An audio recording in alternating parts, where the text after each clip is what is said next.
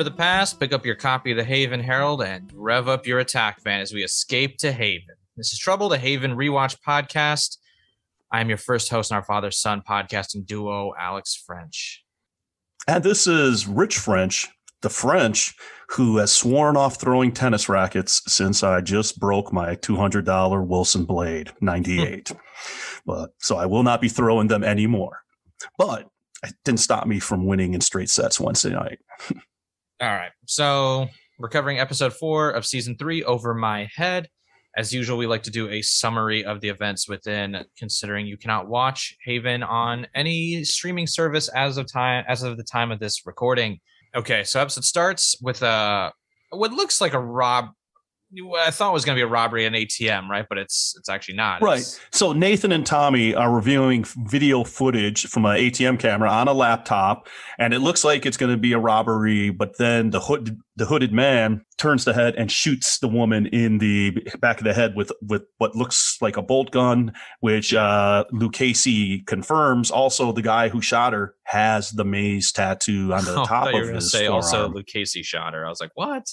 Lucchese, yes. Yeah. Get ready for Lucchese, folks. There's plenty of Lucchese coming. You're going to be Lucchesi'd out by the end. I know we are already. So Nathan has Tommy run point on it on the investigation, and they'll loop Audrey in next. Meanwhile, Audrey is with our therapist, Claire, getting hypnotherapy, trying to get her to relive some memories.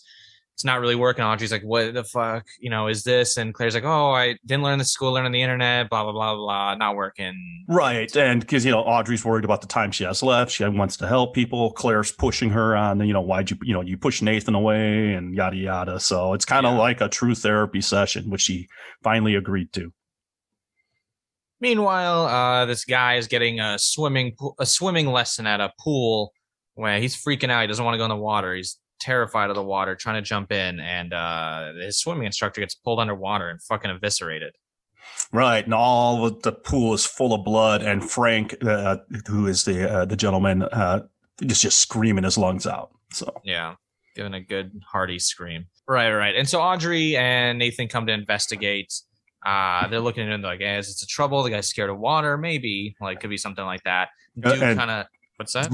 You're not going to mention Lucchese? He was there. Sorry, a critical staple of this scene.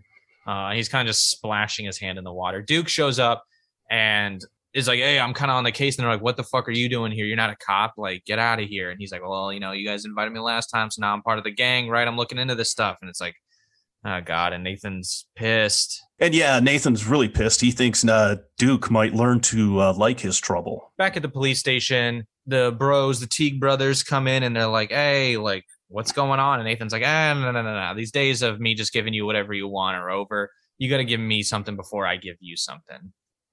Right. And Nathan asks them about, the tattoo and what does it represent? They flat out come out and tell them it represents a group called the Guard who've been in Haven for generations, and they protect the trouble from being victimized, and they're not afraid to kill to do it. And he asks who he can talk to, and they direct him towards Jordan, who works at the Gun and Rose diner. Yeah. And Audrey's kind of walking by, and Claire's like, oh, you forgot this, and gives her locket that she left at the last hypnotherapy session, and finally unlocks a memory of her as Lucy. Right. And she sees herself. Well, she doesn't see herself as Lucy, I guess, but she's in the scene. She sees the Colorado kid. So they had a big breakthrough there. Finally an advancement in this subplot. Okay. Meanwhile, Duke is kind of waiting outside like, hey, let's get going, and Nathan's like, what the fuck? Like, get this guy out of here. We can't trust him. And Audrey's like, come on, we owe him. And Nathan's like, you owe him, not me. Right. They hear some commotion, and then they run and they see this big wave of water crash into a car and push it right into a pole there in the middle of the city. Meanwhile, the Teagues are kind of like, oh, let's kind of poke around, see what we can get. They go to Tommy, our newest detective, since he's kind of around, and they're trying to get him, some information from him on the case. And Tommy's like, no, I don't play. So they're like, well, let's look into this guy. So they look into him, find there's some internal affairs file with him. And they're like, oh, yeah, we got this guy. And he comes back and he's like, hey, I see you guys are looking into me. Like, fucking stop it. Like, yeah, I'm done. He's like, he tells him, I'll stay out of your business if you stay out of my business. And he's serious about it. And of course, they don't stay out of his business. They figure it out, kind of try to talk to him about it. Like, yeah, we know your stuff. And he's like, oh, yeah, well, I looked into you guys. I know your stuff now. So he's like, I know you guys own like 50% of all commercial real estate in Haven. Like, does anybody else know that you guys are like super wealthy? And they're like, oh, yeah, inherited. He's like, nah, it's not inherited. I checked into that too. Like, you guys are up to something too. You guys got shady shit. Now I'm telling you again, fuck off, or else I blow your secrets too. And they're like, okay, yeah. Yeah, we'll agree to it for now because we watch everything and everyone in Haven. So they tried to reclaim a little bit, but yeah, Tommy pretty much smacked them down throughout the episode. Yeah, and they're like, they're trying to like be tough still, and he's like, no, it's over, guys. Like, and that's kind of like their subplot through the whole story. That doesn't happen all in one bit. We condensed it now because it's really like a separate thread. Tie in. Meanwhile, Audrey and Duke, they split up. Audrey and Duke go to see the swim instructor who has disappeared because the guy from the swimming pool is now dead. They found him drowned in his tub standing up, or at least were informed of it. And they decide like that's the only lead we got. Let's go look into the missing swim instructor. So they go to her house. She's not around. Her neighbor comes up and is like, yeah, it's weird. She's not around. And then he starts freaking out and crabs crawling all over him. Good old Bob. I always suspected Bob had crabs. Anyway, where was Nathan during this? Nathan is at the Gun and Rose Diner meeting Jordan. And Jordan comes over to Nathan's table. She's wearing her black gloves, getting ready to pour him coffee. He, in the most obvious and kind of pathetic way, like clearly tries to shove his tattoo into frame so she can see it. Hey, what about that? Hey, have you seen this, man? And she's not happy to see it, and she wants to shut things down, but he's like, no, you need to sit down. And then he's like, I need to know about this guard. And she's like, we don't talk to outsiders. And and he's like basically saying, hey, I bust my butt every day helping the troubled. I just want to know. I want to help. And she's like, okay, come back tonight at 10 when I close and we'll talk. So it ends up being a pretty good meeting for him. Yeah, I mean, he doesn't really get any information, but meanwhile, he kind of like reunites with the gang and they go to talk. They're like, all right, let's talk to the guy from like the wave in the car earlier, Harris. There's a bunch of weird marks, like cracks in his windows and stuff. And then they find him dead on like the doorstep. And he's like, he's got a cut on his leg, but he's bleeding like severely. Right.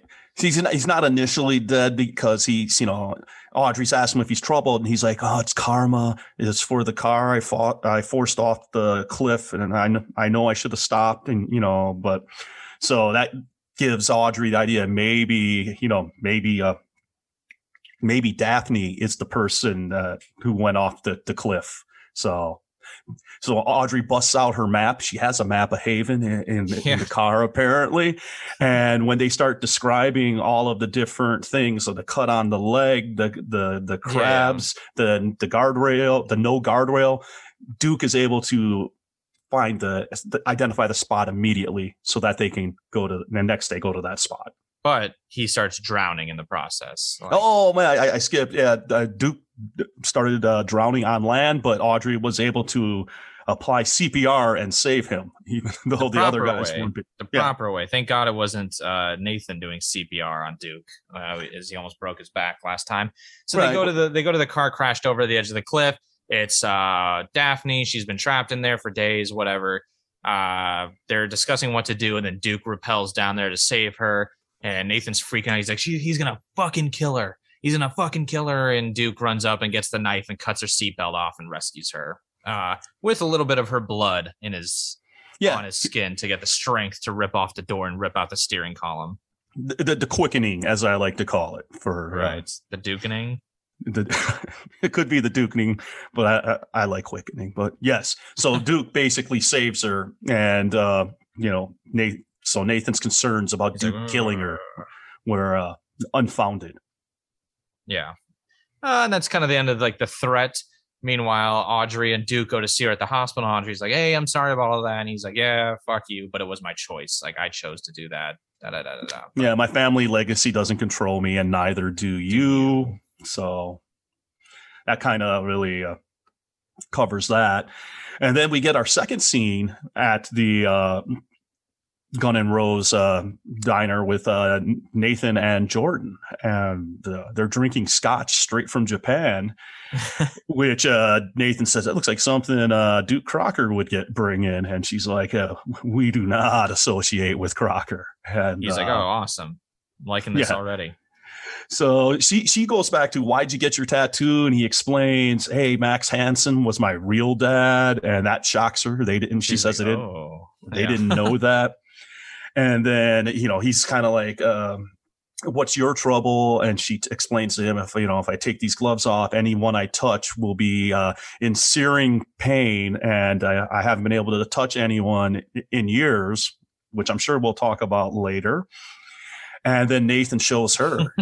He grabs her hand and she's like, "Holy shit, you can touch me." And he's like, she's like, "You don't feel?" And he's like, "Yeah, I don't feel anything." So, and basically he just says he wants to help them, and match made in heaven. And clearly, like peanut butter and chocolate, and it works out well. And she says she'll talk to her people. So that kind of sets that path for them. Yeah. And then the serial killer with the bolt gun, we see them bring in their trophy, their prize scalp, and put on a mannequin head and start kind of washing it and combing it. So washing it and combing it. Right. And, that's another thing we'll talk about a little later. And then the episode wraps up. Audrey is sleeping in her bed up in Audrey's attic, and she's dreaming she's Lucy again. She gets a really long look at the Colorado kid, and then she also sees a barn appears and the door opens. So she snaps open awake in bed, and all of a sudden she hears Agent Howard walks in, and he's like, "You need to stop." And she's like, "Stop what?" And he's like, "Remembering." And then she really wakes up in her bedroom and is confused and scared. All right. So that's the end of the episode. Would you give it what rating would you give it? I really like this episode quite a bit for many reasons, such as the great opening and ending scenes, which, like I said, we might have some contention there.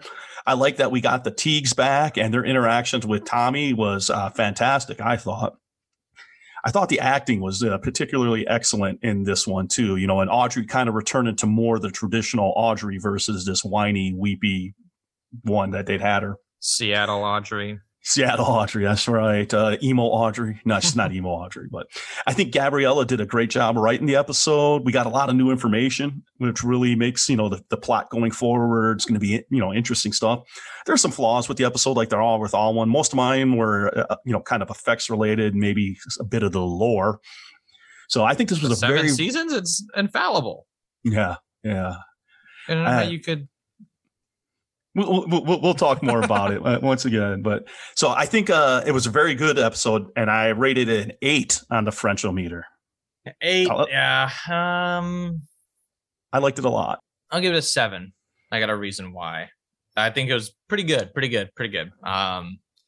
it's just a little, if we did halves, it'd be somewhere between a 7 and 8. But I'm gonna crank it down to a 7. I agree. I like the Tommy and Teagues kind of like back and forth. The Tommy, they're like, "Oh, we're good at finding secrets," and Tommy's like, "Yeah, like me too, buddy. Like I'm a fucking detective."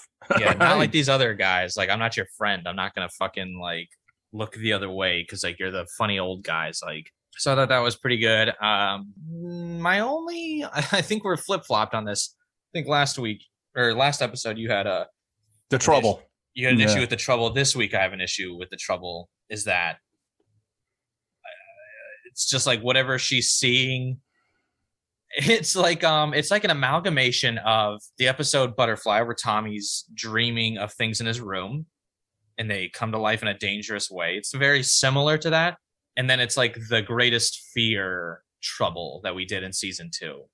And it's like, if you combine those two, it's one. And what I'm really, the reason why I think that's kind of damning is like, obviously it's in the writing, but like they had the same director do Fear and Loathing, the episode with like the whole greatest fear shtick happened. Right. It was the same director of this episode. So it's kind of like okay, so we did everybody's greatest fears happening, and now we're doing one woman's fears are like, happening, which is like, I don't know.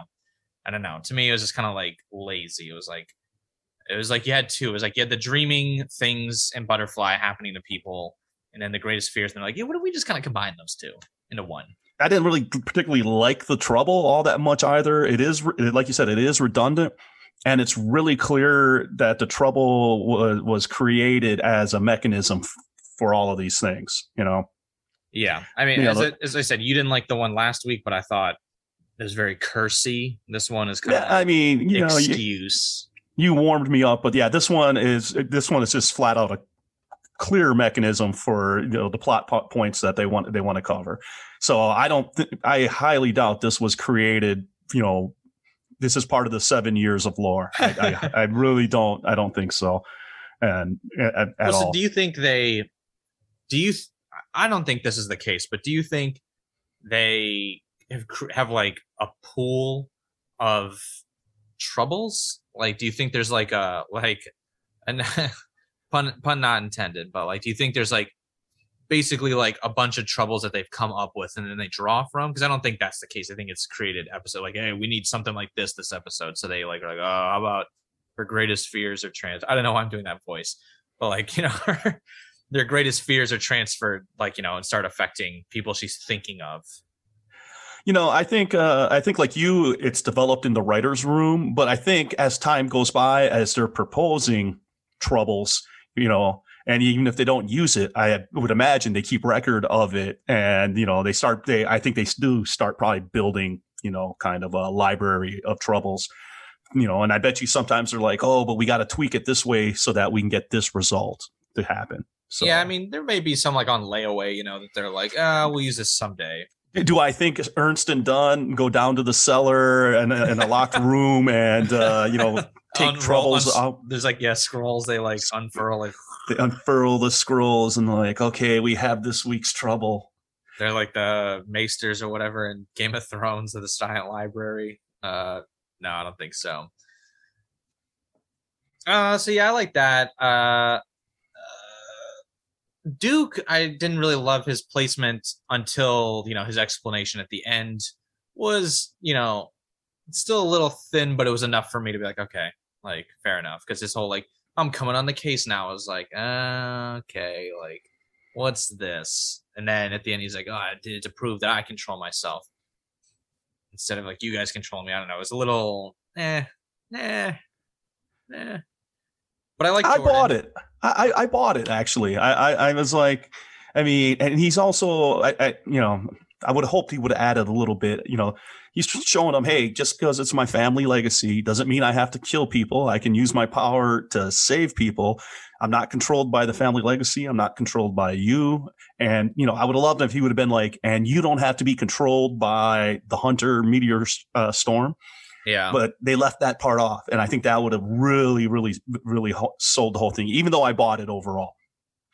Hopefully, I would like to say, hey, I'd like Nathan to also see that I'm not going to be out killing everyone, because Nathan's pretty sure Duke's going to become sociopath city. So, I mean, the other funny part is like he does this whole thing to prove to Audrey, and then at the end, Claire shows up and he's like, I don't care what Audrey thinks. And I was well, this kind of thing was to show Audrey something. Like, you literally did this whole thing as a point to show her because you care about what she thinks. Right. So that's kind of complete bullshit what you say to Claire. But I could see him being really guarded with Claire. So I thought that was like within character. Dude, there's no way Duke is trusting a shrink. Yeah. No. He's like, I didn't do this for her. No, as Claire goes in to check the vitals again. I'm like, hey, don't you have nurses for checking the vitals? But speaking of Claire, just one quick thing on Claire is, dude, when she's talking to Audrey and about Frank, the first guy who was afraid to jump in the pool, she's like, oh yeah, after I treat them, I get them over to Daphne. She's really good with the scaredy cats. And I'm like, what? Psychiatrists can be calling her patients scaredy cats? I don't know I don't know what I think about that. Like, I don't know. Is it appropriate to be telling them about like Frank's like stuff at all? Like really be saying anything like that? I don't know what they're allowed to say and not say. Well, I mean, she didn't go into like her, her therapy notes per se. She just said she works with them and then turns them over to Daphne. Turns the scaredy cats over to Daphne. Yeah. So Yeah. apparently, there's a lot of people who are afraid of water and swimming in Haven, town on the coast. Which, Yeah, I guess that's the other that's part two is like, how many people have you had to send to her? yeah, exactly. I mean, really, Haven must have a really hard time fielding a swim team, I guess. But they're all sailing. But if the boat goes over, none of them can swim. They all go down with the ship. I liked Jordan though. Would you think about the trouble? I had that as a question for you for about Jordan's trouble. Too bad So I asked first. So the trouble, it's cool because right, it goes with Nathan perfectly. Yeah. And I personally think they have good chemistry. It seemed to me that they have really They're good. both just like brooding, like oh, they're both kind of mysterious, like like I thought. No, but especially by the the last scene at the Gun and Rose, and oh yeah, they were good. They were good. yeah, I thought the chemistry was pretty good between them. Because think about it, oh my God, I haven't been able to touch anyone in years because the troubles. It's a recurring theme to me. I mean, the trouble itself is fine and it fits really well with Nathan. I like it, and I think she's awesome. I even like her. I like her gloves and the fashion. It's cool. It's something different. Yeah. But this, I haven't been able to touch anyone for years. Just it's the math doesn't work. Well, as long as the show's been on 2 years now, maybe if that's how they count it. That's fair.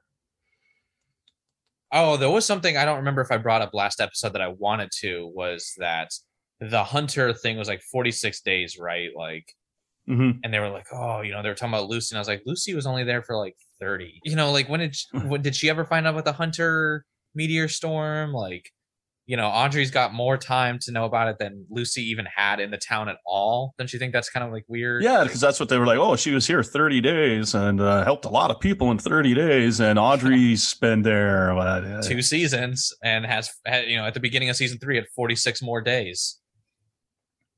Right, but I make the assumption that it wasn't a year. Season 1 wasn't over the course of a whole year. I don't know how did Duke's hair grow that long in that time? That's just throw that out there. Right. Well, how did Duke decide to put some sleeves on a burlap sack and call it a jacket? I mean, you didn't like the jacket? Oh my God, that's hideous, man! We're going back to the '90s with the burlap sack hoodies with Corona on them. Shit. I had no opinion of the jacket. I was like, it's very Duke. That's all I thought.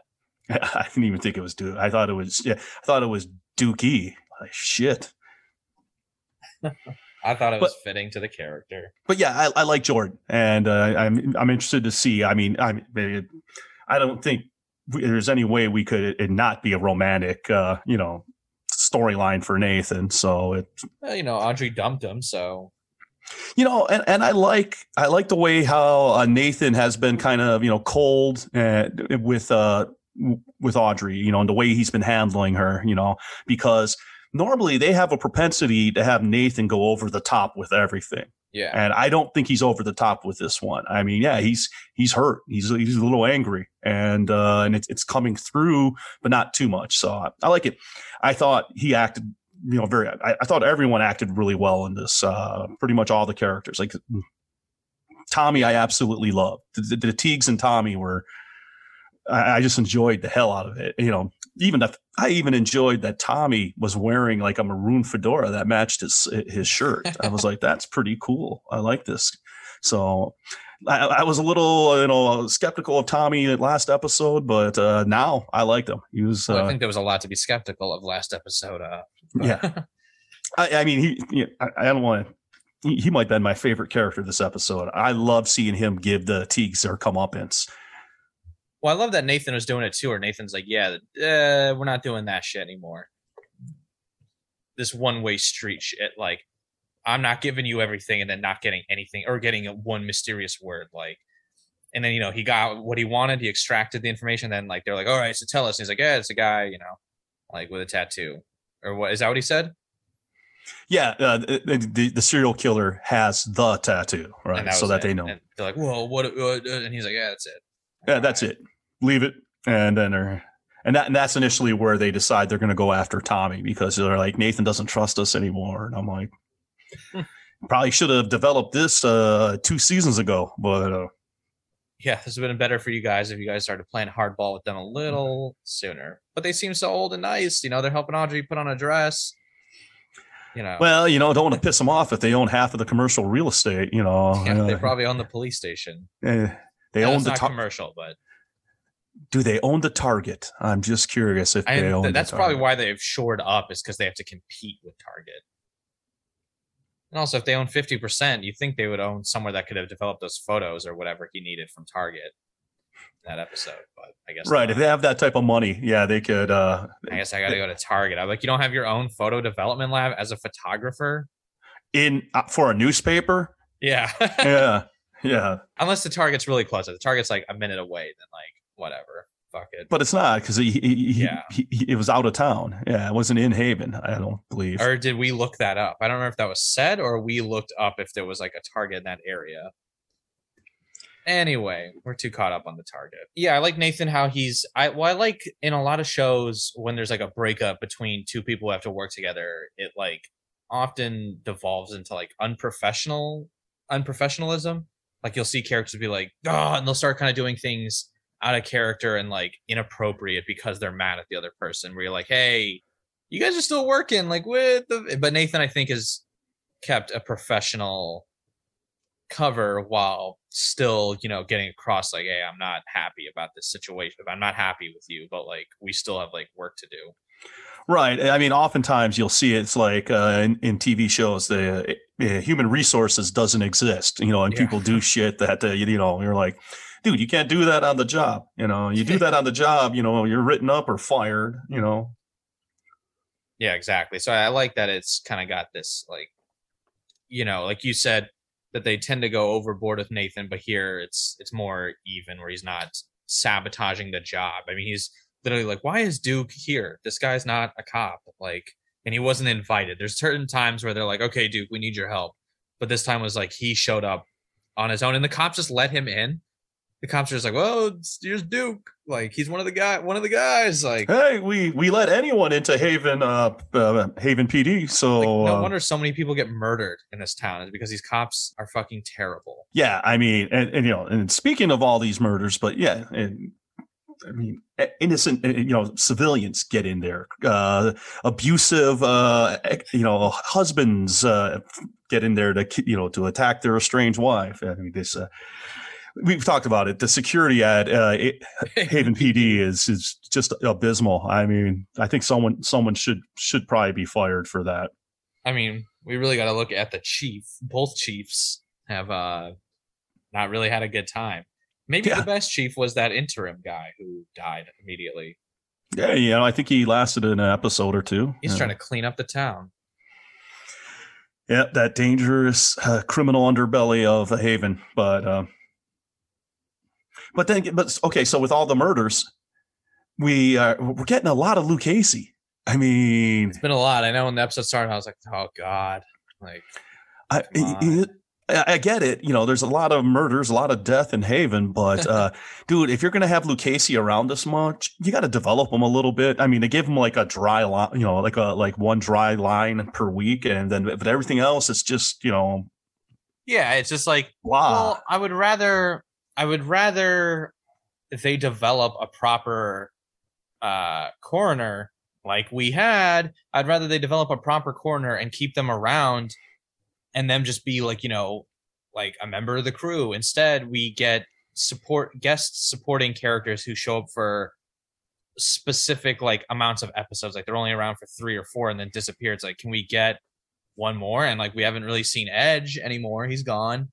So like, we need, I mean, obviously he's going to come back. I'm not saying he's gone forever, but like he hasn't been around. So it's really been the main 3 and Lucchese.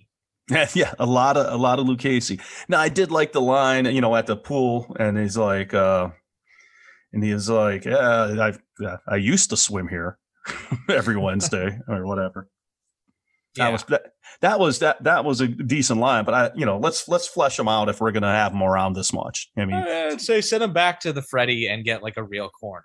Like, let's get someone, let's get somebody permanent. Like Jordan and Claire and Tommy are nice, but like, we all know they're not going to stick around forever. Like, they're not like a permanent staple. Right. And if we weren't sure before, somebody on the commentary for sure let us know that. Yeah, Matt McGinnis, for the second commentary in a row, gave us spoilers about a certain character's demise, and I was not. But okay, so yeah, not happy with it. Just say not happy. But here's the thing, like, not in defense of him. This almost sounds like I'm not defending him. I'm going to go even harder than what you just said. A step further than unhappy. Like in season 1, when we heard spoilers from Ernst and Dunn, they were talking about the episode before Eleanor dies. They spoiled it in the commentary. They're like, oh yeah, and like next episode, we kind of have to do this and this because like Eleanor's going to be dead next episode. And I was like, what? I was like, what the fuck? But it was in part of like a discussion. It was like they were mentioning why they had to kill her off, or like this character was coming on board, so they had to remove a character to kind of like create the thread. Like there was like kind of a justification, or like, and it was in a conversation about like something. So like it was something that they thought like they could casually throw out in the middle of something big. I get it. This was just Matt McGinnis like pointing out the first time he sees her. Yeah, he's just like, this character dies a grisly death, and that's it, and that's all he says, and you're like, what the fuck? Like, who does that? Who just like throws out the spoiler without saying anything? If he was like, oh, this is why we had to do that this episode is because we know we don't have much time with the character, so we need to like invest now. I'd be like, that's fine. Like that, annoying, but it gets tricky to avoid spoilers when you're trying to like analyze and break stuff down. Obviously, we know there's like things we like, hey, should we talk about this? Like, like what if somebody listens to this on their first time through? So it's kind of hard for us to like, it's a tightrope that you walk that like sometimes you fall off. This was him diving off face first.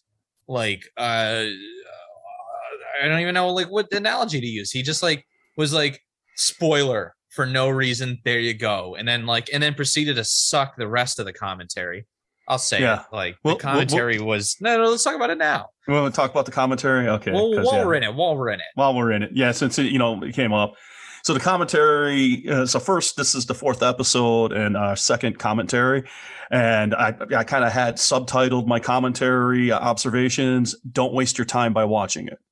And I'm gonna give the two we've heard on disc 1 for episode 2 and episode 4 are bad. And so episode 2, I was like, well, I think I said, I was like, maybe they just need to find their rhythm or something, or the next one will be better. No, it's the same group. And this one was probably even worse than the last one. I don't know. The last one was pretty bad. I don't know. The last one had like the vibrating phone, and they like just stopped kind of like before. But they did that at points at this. I mean, but they didn't just walk out of the room. Like the last one, there was still a whole scene to go, and they were just like, they were done, and it was over, and you're like, that's it. Well, I mean, it was just I've got my prepared for Festivus. I have my list of grievances with this commentary. Yeah. I mean, where to even start? Yeah, Gabrielle often is moving away from her microphone so that the volume goes down low. You turn it up. You miss part of it, even though it's probably not useful. I'm being a little mean. Gabrielle was by far the better of the two, though. I was like, I'll say she's the better of the two for sure. But she's moving away from your microphone, from her microphone. You got to turn it up and back down. And it's just a pain in the ass. They get lost watching the episode again. And, and at least they notice it. They're like, oh, it's just such a good show to watch. It's so compelling. But, then at one point you can hear their assistant's voice, in the background. And I will talk a little bit more about that when I get done with the list. And then Matt, he went minutes without speaking, towards the end again. And they don't give you a lot of information, though. They don't give you shit. They don't tell you shit. All right, I'll say it. Like this commentary was worthless. Normally, I try to at least like put in. I'm like, well, like last time I was like, well, it's commentary. It's your first time doing it and stuff like that. This sucked. This was like. This was annoying. This honestly, I think affected my score. I think this made me dislike the episode more because his commentary annoyed the shit out of me. I think I would have been might have been a 9 for me. But between the commentary and like kind of the effects, which we'll talk about a little later, but yeah, the effects are bad. But yeah, the commentary is just like, dude, like Matt, like you said, he goes minutes without speaking. And then like he just doesn't offer anything. Like, and there's no fun stories. They're like, oh, I think this one's a set we built. Yeah, and it's like, well, what the fuck? Tell us like something that happened on the set, like, or tell us like anything. But they don't like have, and there's no stories of like, okay, you know, what's something that didn't get into the script? There's probably only one remotely interesting tidbit that I can think of off the top of my head, which is the name for the guard, right? Right. That was interesting. They had mentioned that the execs, I think it was the execs who didn't want. Yeah. The execs did not want a name at all, right? Oh, is that what it was? Yeah. So it was the execs wanted no name for the group. It was just to be like a mysterious unknown group with no title.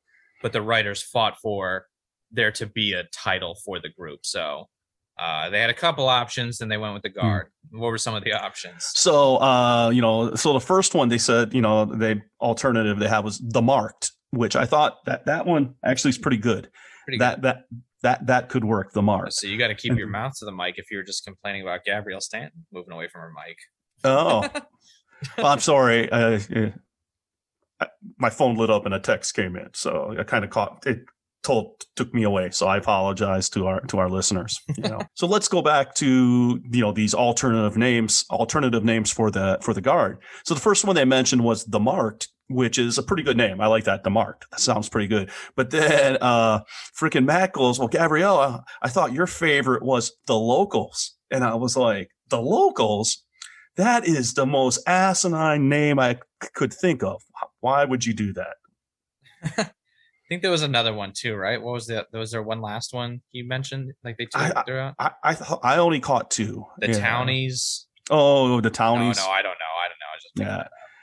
No, now Nathan does say Townie in an episode. Yeah. It's a Townie thing when Tommy asked him about the tattoo, which is pretty cool. I thought that was funny.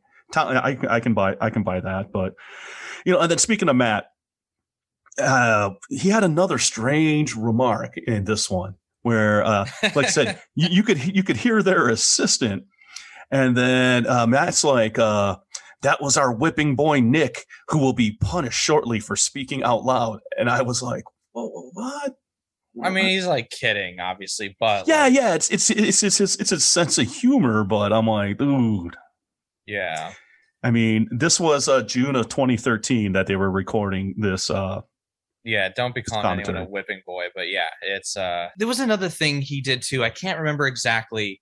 I know riveting content that I've already forgotten as we're like complaining about their commentary, but he like kind of like nitpicked one of Gabrielle's like points or something she was saying. I was kind of like, dude, shut the fuck up. Like though he was right. He was who gives a shit. But I thought it was like small. What is it? Did you write it down? Do you have? Yeah. So as soon as the scene comes up where the first time we see Daphne in the car and the shark fins moving in the water, and he's like, that's stupid. He's like, I did not want that in there. That's not what I was talking about. And then Gabrielle's like, well, I thought it made the scene, and he's like, no, it was stupid. That was horrible. Like that was really bad. That's not what I'm talking about. There was another, but that was stupid. But yeah, there was another part where she said something and he like corrected her, and it was so like that's annoying to do. Like obviously, right. I think I used to do it a lot. I like try to cut down, like, and just let things go. Where it's like, yeah, don't bug people about like the shit. Sometimes I do it just to annoy you or like to bug you. But yeah, most of the time it's not like. Most of the time it's like people slip up and say things are like it's a minor mistake that nobody's gonna care about. Like just shut up. And then the dumb shark thing is like.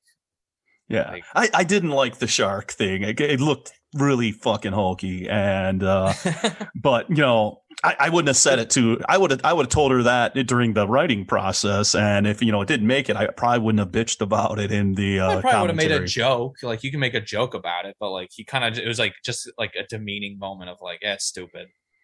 Yeah, I think he even said something like, it looks like a cardboard fin. Yeah, he said something like, he's like, yeah, that's just, oh, because she was like, because they heard it was the most expensive episode because of special effects. And he was like, and she's like, oh, yeah, maybe the shark. And he's like, yeah, I'm pretty sure that's a cardboard fin out there. Yeah. I was like, yeah, man. Yeah, he was. He went after her hard. I mean, I get the shark. I get the shark. It's like you need to add a little extra layer of like, one, something exciting needs to happen at the beginning, right? In the stinger. So like, or sorry, the stinger's at the end, and like the cold open, something exciting, and like what, needs to happen. So I get that her being afraid of a shark, like being there, but like, like, is it kind of stupid? Yeah, but I don't think it's like.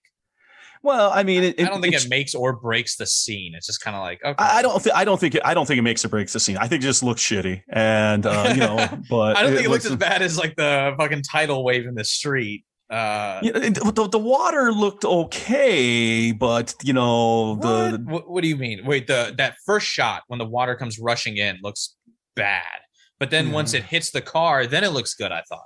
Is that what you mean? Like when it's closer up, or like the? I had it opposite. I had it kind of opposite because, yes, and that's kind of my beef with this episode. I mean, it's the most expensive episode, but the CGI I thought sucked primarily. Like, so first the crabs. Okay, the little crabs on Bob, they look okay at first, and then when they swarm, it looks so horrible. Well, I also think his acting wasn't like horrible, but it wasn't like it wasn't good enough. It was like, but needs to be better. You need to be better, buddy. Yeah, but boy, that looked bad. And I remembered, I got your second point where he kind of nitpicked her, and that was still at that scene in the where Duke is in the by the car with Daphne. Daphne starts worrying about rock slides, so CGI rocks start falling down. Yeah. And then he's like, why didn't you use styrofoam rocks? That looks bad. I think he basically said it looks bad. Why didn't you use styrofoam rocks? She's like, well, there's just something that why would she know? Like, she'd be like, I'm the writer. I don't fucking make decisions like that. Like, that's probably the art department or set deck, like, made that decision, and the director. Yeah, and I feel bad because he's right, and the rocks look bad. Yeah, they do look bad, but also like one, also though, it's one of those things that they're probably, what the fuck, they're gonna bring a bunch of styrofoam rocks down there to, like, I don't know. I could see it being a huge issue and just being like, the director is probably like, fuck it, so we'll just CGI it. We'll just visual effects will put them in. Yeah, it's just their CGI. I thought it was off this episode. I didn't think it was very good. I think it's because of the implementation. I think the best like visual effects are typically stuff where it's not the exact focus of your eye, or I should say like when I think of the worst special effects in this show, it's when like we're drawn 100% our attention to like thing like the cows dying in season 1. Yeah. The ropes around Audrey in season 1, the second episode is like, oh god, yeah. Whereas like in the season Butterfly finale, your favorite, yeah, I'll always come back to it. The season finale of 1 with Max running, the ground's opening up and it doesn't look great, but your focus is on Max, not really the special. You're looking at the fucking schism or whatever in the earth, but your kind of attention is on, you're emotionally focused on that character. Like, and he's, you're like, oh shit. And then you see him. And then right as he's falling, that's when I'm like, ooh, that doesn't look good. But before that, you're like, oh, okay. Cause you're kind of looking at Max. And then when he falls in, you're like, oh, so I think the best special effects or best visual effects are when they're kind of done a bit more slyly. Like, cause there's a ton of special effects that we don't notice right off the bat, and that's like the best kind in my opinion. Okay, so kind of like to give them their props for this most expensive budgeted special effects episode, I think the car looks really good, in the water, and they had to actually have a crane out there, and they had to be attached to the car to hold it in place, and they CGI'd out all of that, and that looked good. I didn't notice any of that, so I thought the car looked good. I did like the wave because it was real water. And wait, no, on the fucking, on like the the establishing that like shows the wave like or the water like first rushing in is CG as fuck, right? They said no. They said they had the big, large digger machine filled with water, and they dumped it on him. Yeah, like once it was like closer to the car. So it starts off like they look over and you see this like wave coming, and that's special. That's visual effects. And then as we get closer to the car, we see a shit ton of water slamming into the car on a closer shot. Oh yeah. That part looks good. Yeah, not okay. The wave coming into the street looks bad, but the water actually hitting the car I thought looked good. Yeah. The wave, the wave is shit. Yeah, you're right. Yeah. I was like, oh, when I saw. I forgot they see the wave first, then the car second. And yeah. So that's what I mean. Like with some of the stuff that they did manually looked pretty good. I mean, but yeah, of course, like. Practical is always going to look better, but it's how you going to make a practical fucking wave coming through the street like that is pretty impossible. Yeah, and another thing I found was interesting. So I'll stop bitching about the CGI, but we're not done with the commentary. Say what you're going to say, but we'll be back on the commentary. So a couple of cool things with the commentary. It's not about the commentary. It's just what the information was. The lady killed at the ATM in the opening scene. That's Emily Rose's stand-in. I thought that was interesting. So did someone have like a comment like that doesn't look like her very much or something like that? I thought maybe Matt said that. She doesn't. I mean, it had to be from very far away or from behind. I mean, what really matters is like the height on stand-ins and like general skin tone. Yeah, so she looked. I thought she was good for that. Another thing that was odd was Gabrielle really went on about how she liked the actor who played Frank, our screamer at the pool, and then Matt's like, "Yeah, he's great," and she's even joking like, "Hey, yeah, I thought about running a spin-off show for him," and then she's like, and then all of a sudden when he starts screaming, they both just break out into laughter, and I'm like. Is the actor good because it's funny, or he's saying he's a good actor? I mean, they for sure that was funny because she kept clips of him on her computer. Yeah, and would like watch him to like laugh at him and stuff. So yeah, it was kind of like it was almost like they were making fun of a disabled person in a way. I don't know. Disabled? No, I don't know. That's how good the actor was. He really played it well. So. I was like, I'm watching The Village. I was watching The Village yesterday, so there's some prime not disabled person playing a disabled person. Oh, is it Drake? Oh, no. It took you a while to get to the Degrassi. Well, at first I was like, which Drake is he even talking about? Then I was like, oh, okay, music Drake. Anyway. Yeah, the comic book villain, the Drake. I don't know. Well, no, so maybe you're talking... I was like, maybe there's like a joke with because the guy from Drake and Josh, the Nickelodeon shows, in the news lately. Yes, so. not in a good way. I was like, is there something that came out about him that I don't know about? Anyway, I was like, did he take advantage of someone like disabled? Like, yeah. So, and then I just thought that was odd. And interesting enough, they talk about the poor beagle sharks. Because at first I was like, do they even get those type of sharks there? And she researched it, and they do get those types of sharks the doubters, there. Man. Yeah, I'm not. It's more in the execution than anything, So, and then Matt mentions that Kate Kelton, who plays Jordan, has a complicated skin regime which helped her identify with the character. And I swear I couldn't say was it routine, but I re-listened to it and it was like I swear he says regime. It is regime, isn't it? And I think he probably meant regiment, but no, so she's got an agenda. Anybody with she falls under the skin lords, their regime. Yeah.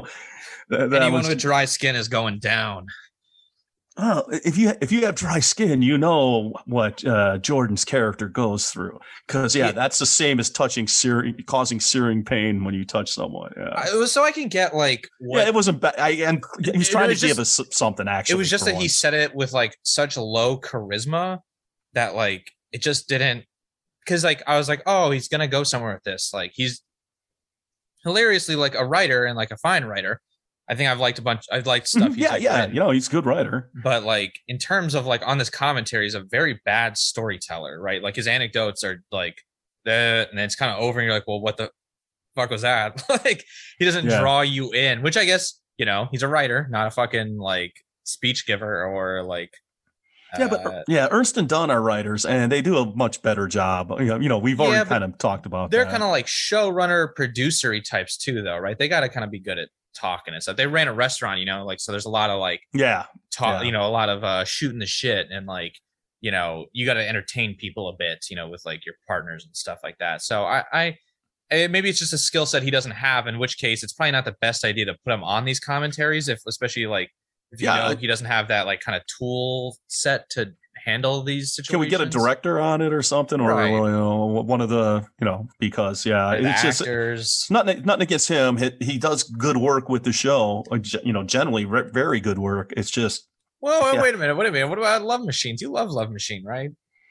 Oh God. but I think, not to really like talk about his like writing work, but he's just not good at commentaries, like, because that was like a thing I was like, oh, okay, like at first I was like, oh, okay, you know, I can buy this. He's like, you know, she's got, aside from the regime thing when he met Regiment, aside from that, like it felt like a thing that needed more explanation, and then kind of just was like, yeah, you know, she has an intense skin regime, and that was it. And you were like, well, what is the skin regimen, or like what's the deal? Like, we'd like to know. I know, you know, if you could be like, she washes, exfoliates, lotions, exfoliates again, and then lotions. Okay, you know, then like, yeah, if he's like, you know, hey, you know, like, you know, so she said it's like caused her discomfort in life, so like, you know, or whatever, like, so like she kind of, you know, is helping her tap, but he kind of just says it so like uninspired, and it's just like there's no charisma to that story. Like, you're like, okay, like I feel like the others can kind of get across less, you know, in stories that aren't quite as interesting. Like, I know we laughed at it, but like Sean Pillar talking about a subway in town was more like entertaining than like a lot of stuff Matt McGinnis, like a lot of the way of his delivery.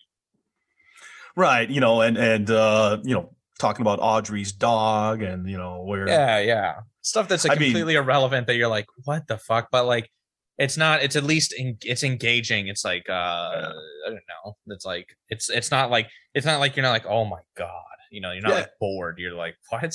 Yeah, this was boring. This was, I mean, I wanted to grab some paint and actually paint a wall, so I had something to keep my mind off of it. But, and that might be harsh, but, you know, all the information I've given you that they gave us, you know, that's not worth watching it for. It really isn't.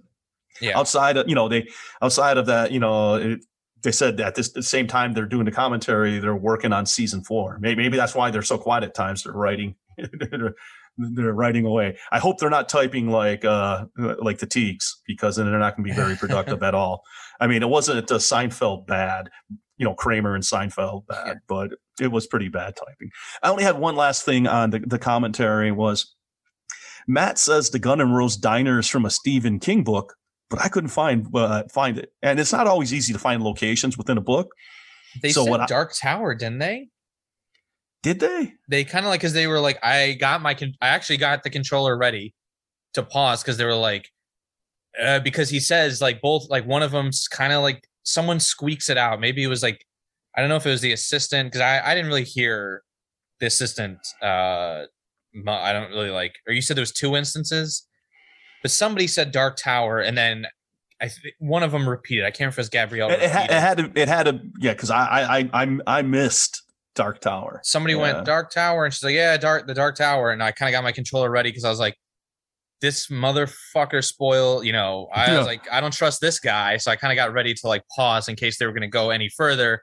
But then nobody said anything for a while, and it was just silence. And then they started talking again. I was kind of like, okay. I will have to double check that. I mean, what I came up with was the closest I could find was the Sweetbriar Rose Cafe in Under the Dome. So, but if it's in the Dark Tower, I'll check. But it's just, because it's not easy to search for that stuff. Like you get on like the King Wiki and you type, you know, and it's just really hard to, you know, search for that stuff. Yeah. And I'm not going to spend the time to like start going through each book of the Dark Tower again, to find it. No, it's not that important to me. So, okay, that's all I got on the commentary. And it's probably a good thing that the next disc, the next 4 episodes don't have commentary. Because I would prefer to have them if we were going to have people do them who are more skilled at it.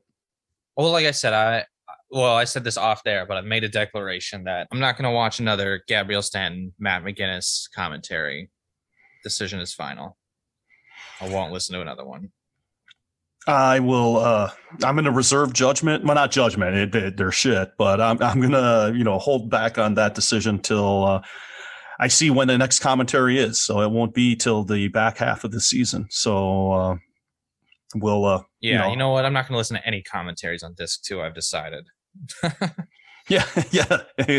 And FYI, listeners, there are no commentaries on that disc. So that's.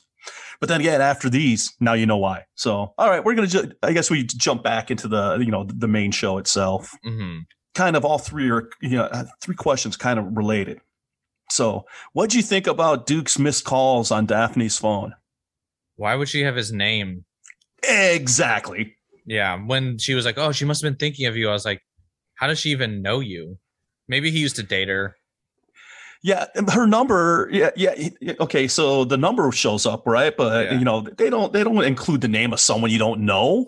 I mean, come on, and maybe Duke Crocker, or at least definitely not back then. Every once in a while, I'll get a text and I'll be like, maybe this person.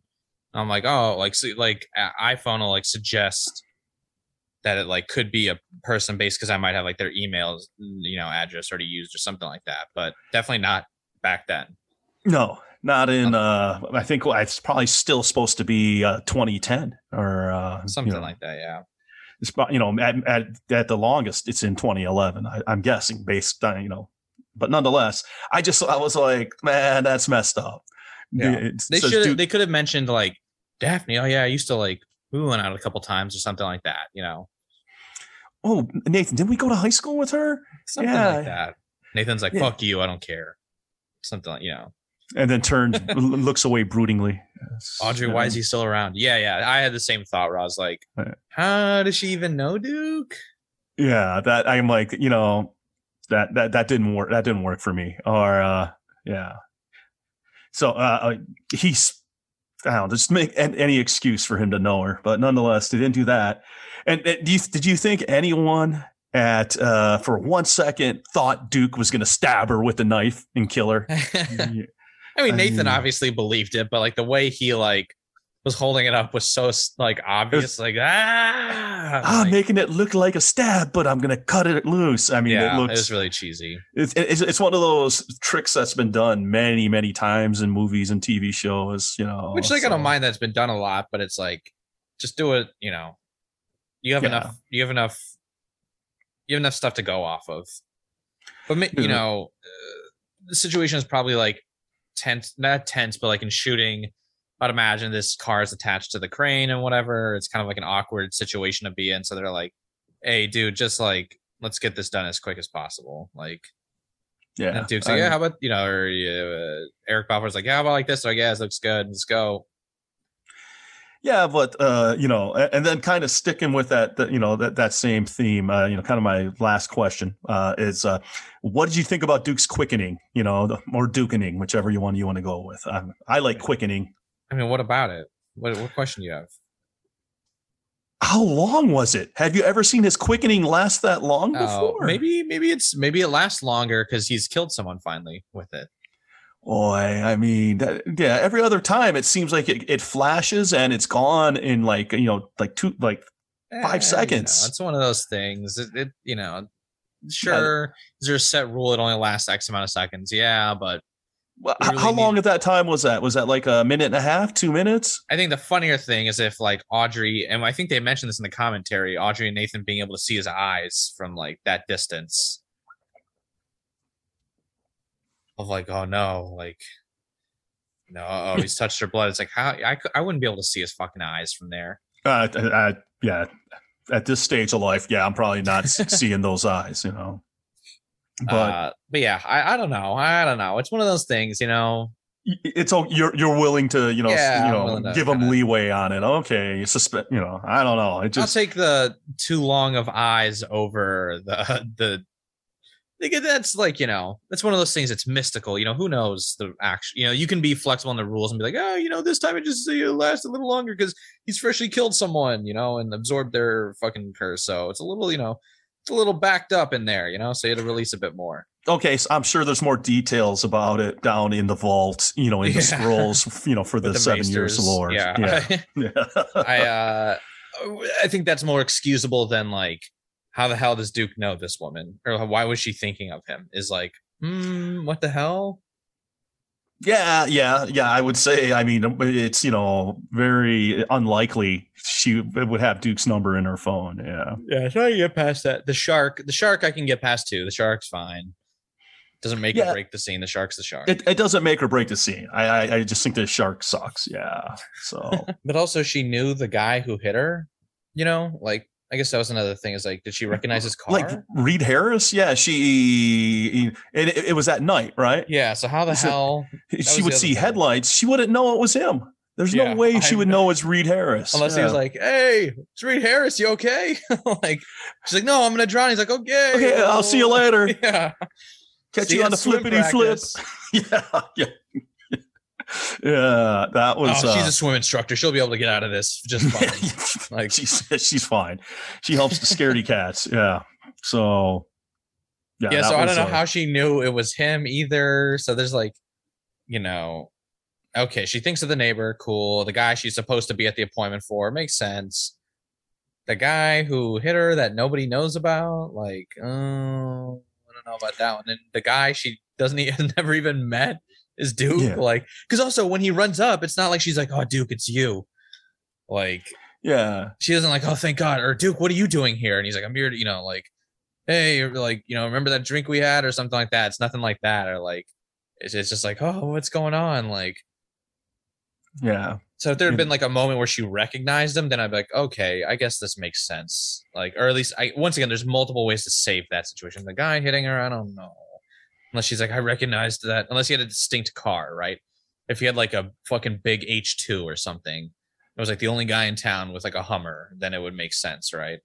Yeah, and that's what she would have to be like. I know it was you, Reed Harris. I saw your fucking Hummer, your whatever.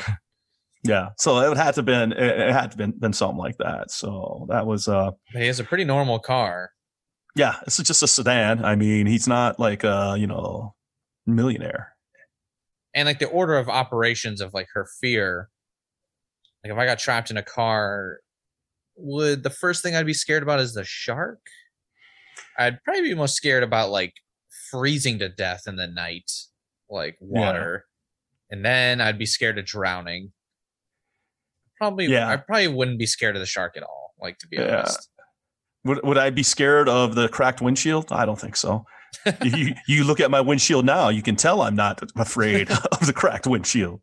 The crabs, I don't know if I'd be scared of the crabs. They're just like an annoyance. Not those kind of crabs, but little comb type. That's no good. You've gotten in more than your quota for the episode. I'm not like scared of the crab, like, oh my God, the crabs are gonna eat me or something like that. Especially when they don't look remotely real. Or the cut on my leg. I don't know. Maybe she's a hypochondriac or something. Yeah, well, hey, Reed bled out of that cut. Yeah. But I mean, like, if there was a cut on my leg and I was trapped in my car as the water was rising, for sure the cut on my leg would not be something I'd be like afraid of. Yeah. And I'd be like, well, I'm in this car, so I think the shark would probably have a bit of a hard time getting me. Like, well, good thing Audrey had the map. I mean, she's carrying around her map of Haven. She probably pulled that from the same archives of the 7 seasons. Yeah, but now while I was like, okay, really? But then the way Gabrielle wrote it, and I like Duke this episode. I thought Duke was excellent, but then again, I already said that. But the way they described Duke, going through all the things, it was feasible to me, that realistic that he would know the spot right away. Yeah, I thought that was fine. That worked for me. I thought that was pretty good. And So, and I really, I thought the main three were good. I thought the main Mhm. three all pulled their weight. I didn't think Nathan's like, what's he doing here, was out of place, because what is he I doing mean, what here? is he doing there? He's not a cop. I Like mean, he's just fucking inviting himself along to an investigation. So I thought, they were pretty appropriate. The only dumb thing on Nathan's part isn't really the fault of this episode, but they're like, so you got a tattoo that means something, but you don't know what it meant. And he's like, like he just doesn't have. You're like, what kind of fucking, what are you doing? Like, why'd you get that tattoo? And he's like, well, you remember when the Rev and divided the town. I wanted to say what side is on. She's like, okay. I love how she didn't buy it as much as we didn't buy it. She was like, okay, wow, I don't know, what are you doing? Yeah. I mean, what was he gonna say? I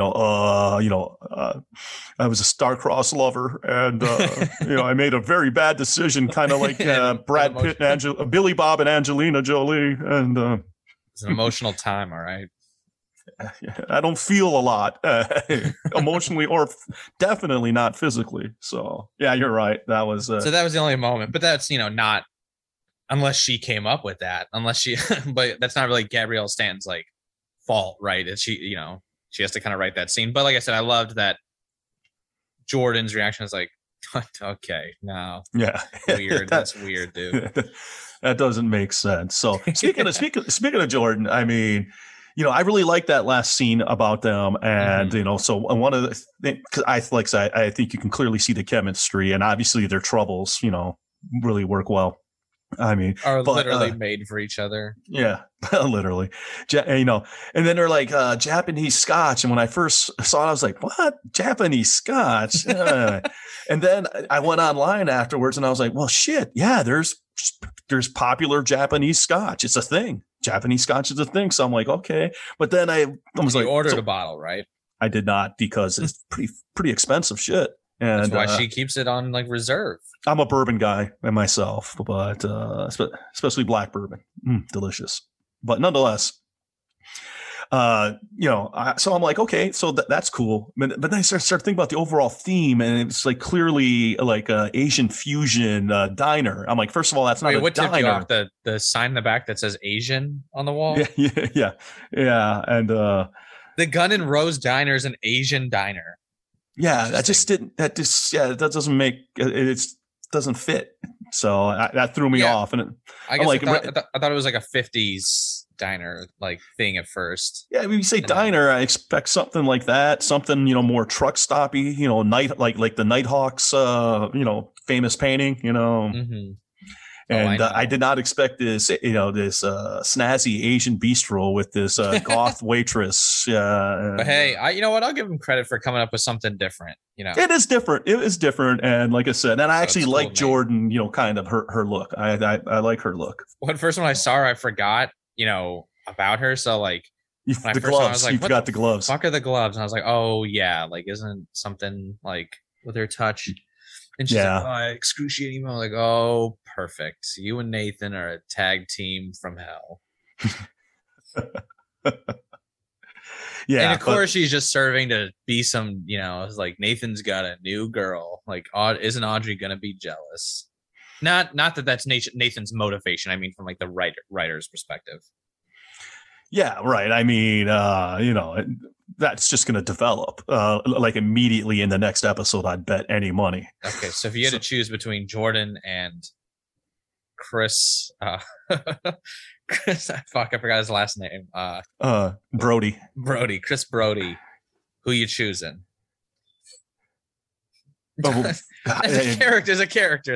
Oh, okay. Because I was saying, I'm like, well, I'm not really into dudes, so yeah. I'm like, all right, give me Jordan. Yeah. But as a character, I think we got to see more of Jordan. I mean, yeah. I like her so she's far. Like Jess, right? Where Jess is kind of like Jess Minion. Yeah. Footnote, afterthought.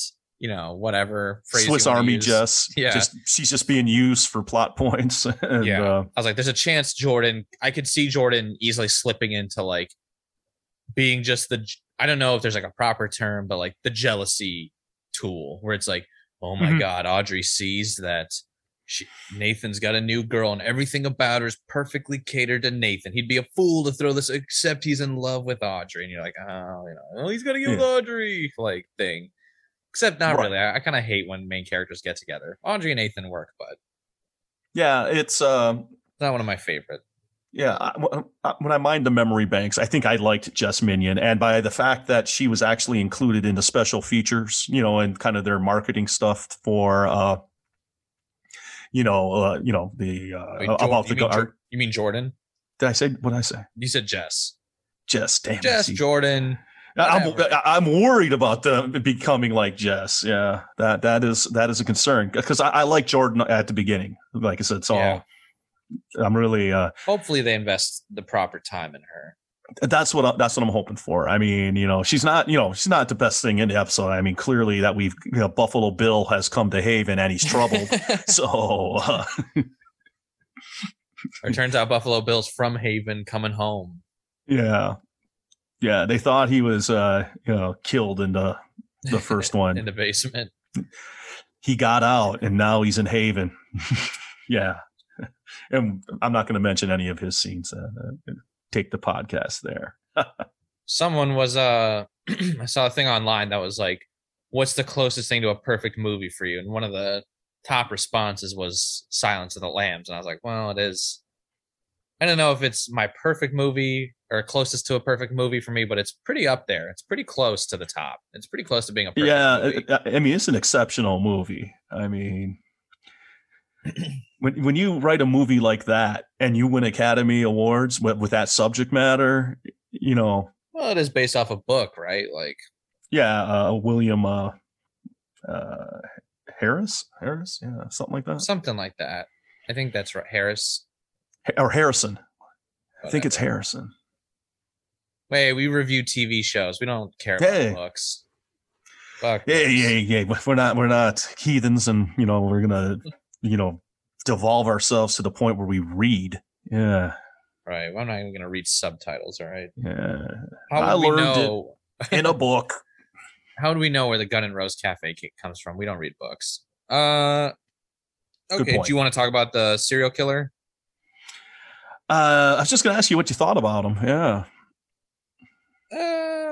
Well, apparently that scene was the one thing we did learn from the commentary is that scene was reshot because it was too grisly the first time. So I was just curious where I was like, well, what more were you guys thinking you could show? Like, what could be more, like, I can't imagine what they were showing. Was it more organs or something, or like pieces? Like, was the nose on the table? Like, what could they, what do you take from, did he take anything from Rosalind or was, I can buy that was just, I could buy that was just to cover up abducting Audrey or whatever. But I don't think we know what he took. Right? Maybe he did take something, but with the body burned, he should have used that prosthetic leg. Yeah, I mean that could have been if anything else, you could sell it back to a durable medical equipment company. But there you go. He's running like Craigslist scams on the side. No, but yeah, I was just wondering like, well, how could you make this more grisly with like, I guess just the nose is all I could imagine, or like, was he? If he puts, or maybe there was other dead bodies in there. So like, so if he gets out the wig stand and first he puts the nose on there, it looks like he's building a fucking snowman. Yeah. For whatever reason, I was like, what are those? I thought there was like a specific name for those wig stands, and I could not find it. So just wig stand, and thought there was some like odd name, but nope, just a wig stand. I'm a little apprehensive about the serial killer, and that is so he's a serial killer who's basically, like I said, going Buffalo Bill, building a woman's body. Boy, you better do something with that, but somehow he knows Audrey and is in love with the Colorado Kid. I guess what if it was like what if it was a disembodied, like the remains of the Lucy personality has like maybe possessed somebody and is rebuilding herself a new body because she was in love with the Colorado Kid? Well, I think it'd be more that like Buffalo Bill obviously frequents, clubs the type of clubs he would frequent, you know, I would buy that. I don't know. It's just the Wait, way what do you mean? Oh, what, like? Oh, he went to gay clubs, right? Like, Buffalo Bill was gay, so that was. So it's kind of like this whole thing is, you know, I mean, well, we don't even know. Right? We don't know enough. Well, I'm very apprehensive about what they're going to do with this. I don't know. I feel like it'll be kind of like, I feel like it won't be bad or like, I don't think it'll be great, but I don't think it'll be like anything bad. Okay. You know what you're probably thinking? You got to rewatch Resurrection with Colin Lambert, right? That's his name. Lambert. Did I get that name right? Christopher Lambert. Christopher Lambert. What am I thinking? I went to high school with Colin Lambert. You fucking know. That's because you confused in the past, and I was like, this isn't right. Twin brother Shane. They're good guys, actually. Watch them listen. They're like, what? What? I got name dropped on the number one Trump Haven rewatch podcast. You know what this is going to do to my Insta followers, man? Yeah. Christopher Lambert's with Resurrection. It's like a movie where a serial killer's killing people and taking body parts to create a new body for like Jesus. Yeah. And Christopher does his finest low talking. He does his finest disturbing laugh that he thinks is like charismatic, and you're like, oh my god, isn't he supposed to be Cajun? Yeah, he's a Cajun detective with like a with a whispering like English accent or whatever. He's French, actually. French, I guess the Cajun kind of makes a little more sense, but it's not good. It makes more sense than his Scottish accent in Highlander. Oh my god. Hey, I live to hear him say haggis. Yeah.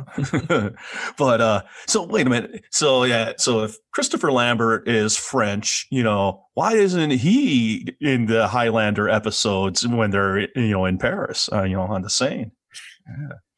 Yeah. He's too busy, you know, like patrolling the fucking French Quarter, man, in New Orleans. Yeah. Did he try to do he didn't try to do a Cajun accent, I don't think. In what? In Resurrection. Oh yeah, he did. Yeah, he did. Oh yeah.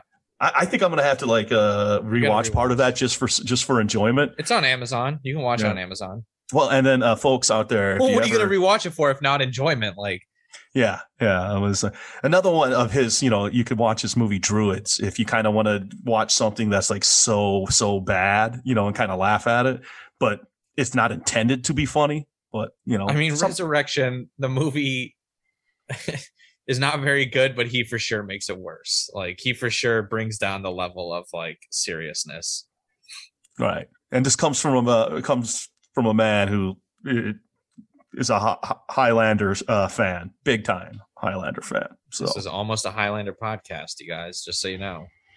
And then we found out there was one that was pretty, you know, finished the whole show and actually had brought on cast members, and we're like, well, Adrian Paul was on there, and can't compete with that. You know, the guy who played Richie, you know, gave his inspiration for a horribly written character, and I was like, I don't think the world deserves a second. As if I say that like I mean it like it's an affliction. I don't think the world deserves a second Highlander podcast. Oh, wait a minute. I see crossover potential for Haven. Oh, dude. We have the Guard, you know, taking on the Watchers. Wait, what if there was like someone's trouble is whenever they cut off someone's head, they get stronger. It kind of sounds like the Kurgan. Yeah. Yeah. Clancy Brown, you legend. Clancy Brown. He should have been in Haven. Should have gotten he should have been. He could have been Chief Warnos, even though I really like Nick Campbell a lot. Yeah, I mean Nick Campbell's pretty great. He could have been like a second chief, like an interim chief. Once Nathan got like suspended, and like you're kind of like, this guy's a bastard, and then he kind of is like, no wait, I'm cool, guys, I'm cool. Like slowly slowly understand him and that he actually cares. He's just got a goes to become the sheriff of Sleepy Hollow and gets his head cut off, which does happen. For fans of Sleepy Hollow, which first episode, I liked Sleepy Hollow, but he comes back in flashbacks. Yeah, like Nick Campbell, well, as a ghost. Yeah. Who was it? Someone was asking me the other day that like, I was like, oh yeah, I got to like the 9th season of Supernatural before I finished the ninth season and I couldn't do anymore. I had to quit. And they're like, "Oh yeah, it was Jeffrey Dean Morgan." I just was laughing. I was like, that dude like got the fuck out of there in season 2, in the opening of season 2. Yeah, never looked back. Yeah, he got going when the going was good. Yeah, and, he didn't even come back for like the season 5, which is like the proposed real ending, of the show. I thought you said just the other day someone asked me how I become a Patreon member with Troubled Overturned to Haven. Yeah. They did, and I told them you could head over to Patreon. We haven't a stand episode either out or incoming by the time of release of this episode. But that's all I've got. What about you? And just one thing you and I had talked about before we recorded was I really like that last scene with the dream sequence with Audrey and Howard. So I just, I know I thought it was I'm not a big dream sequence guy. Like dream sequences are just kind of like, to me. Yeah, I just love bringing Howard back and stop remembering. That was really cool, and I liked it. So I'm. It was fine. It was good. It was good. I think it was one too many like things at the end. I think was the problem. Like we get Duke and Audrey talk, Nathan and Jordan talk, and then the serial killer, and then one more thing. It was just like too many like things, the Teagues and Tommy, at the end, like there was too many little like stapled on moments at the end where it's like, the episode's done. Like, yeah, it was probably a little overreaching. Yeah. And, and it packed way too much into it. Well, I think because I had emotionally, I had like, when we were talking before we were recording, we were kind of getting things lined up. I had fucked up the order of like how I thought it happened, because I thought the serial killer moment was the last moment, because I think that the dream is fine, but I feel like I would prefer to end on the serial killer combing the hair. I think to me that's like how we like end the episode. That would be, well, when I was watching it the first time, I expected it to end after that. It's over. And then I was like, oh, no, it's not. And so then Dream, I was kind of like, so I think maybe that's why I was emotionally not invested in the Dream, because I was like, isn't the episode over? Like, it felt over to me. And I feel like when that happens, you're like, okay. Well, and I remember thinking the same thing as you. The first time I watched it, I was like, man, they just got, they got a little over aggressive with how much they jammed into this episode, probably. And especially at the end, it's really, it's like staccato. We're hitting you. Yeah. You're only supposed to spend a couple minutes post climax on like, tacking on that extra stuff. And it was just a little one too many. Maybe start the next episode with the Dream, but we had the flashbacks of Claire already. It probably wouldn't work. Like, so I understand you got to like pack it in there, but maybe do the Dream and then the serial killer after the Dream, or I don't know. It's hard. I think they're both, last scene shot, of an episode. So I don't know how they probably would have been have to mix things into different, maybe take the dream sequence and the medallion out of this episode, Yeah. Or okay. Well, I legit forgot what the last episode even was. The farmer. No, you can't really put it there at the end of the farmer. So we'll see with episode 5. We'll see with episode 5 how episode 5 kind of ends, and we'll kind of like take a look, like, would the dream sequence stuff have really been better here? Because Claire doesn't really have a place in this episode anyway. Obviously, I don't know how episode 5 is going to go. Oh, they get her at the hospital with Daphne, but then again, she did work with Daphne, so that. Yeah, but you could take that out. Oh, that's right. She's there. I'm going to go check to the vitals to get out of this conversation. You don't really need her in this episode, like, at all. Well, not if you remove Audrey's. Right. The dream sequence were in episode 5. You wouldn't need Claire for this episode. I'm also trying to clear up this budget for them. Yeah, we get Claire out of here for an episode. That's a little off the bill. Well, yeah, we're just trying to help. That's just we're benevolent like that, Yeah, it's some classic Monday morning quarterbacking. Here's what you should have done. All right, well, I think that's it for me. What about you? Yeah, I am definitely done. But I will say one last thing is that, after So you're not done. So you're not done. I'm not done. I'm not done, damn it. And after going through all of this, I think you're probably right on the scoring. I think eight probably is a little too high. And, and we don't do 7.5. It probably is a 7. Yeah, but you're right. If we did do 7.5, this would be a 7.5. Yeah, totally. I could see an 8. I can see that. I can definitely see. I don't know about an argument for 9, but definitely 8. I think is a pretty solid score. It's like if someone told me like, I gave that episode an 8, I'd be like, oh yeah, I can. It probably deserves an 8. Maybe it's the commentary that dragged me down when and the fact that I wasn't invested in the dream sequence as much as I probably should have been. That kind of made me go at the end of it. And then the commentary made me go ugh. Yeah, that the commentary was killer. It did nothing to help, the perception of the episode and that. So, I mean, yeah, I don't know. I'm going to think on it if I'm going to keep it at an 8 or move it down. I'll let folks know in the next episode. You're going to enter the archives of Haven, sit in your thinking chair, and really just for 12 hours in complete silence. No, it is an 8. No, well, actually, I'm going to enter myself into one of those the float tanks. The float tank, yeah, not deprecation. That's what this whole show is about. Yeah, self-isolation tank. Yeah.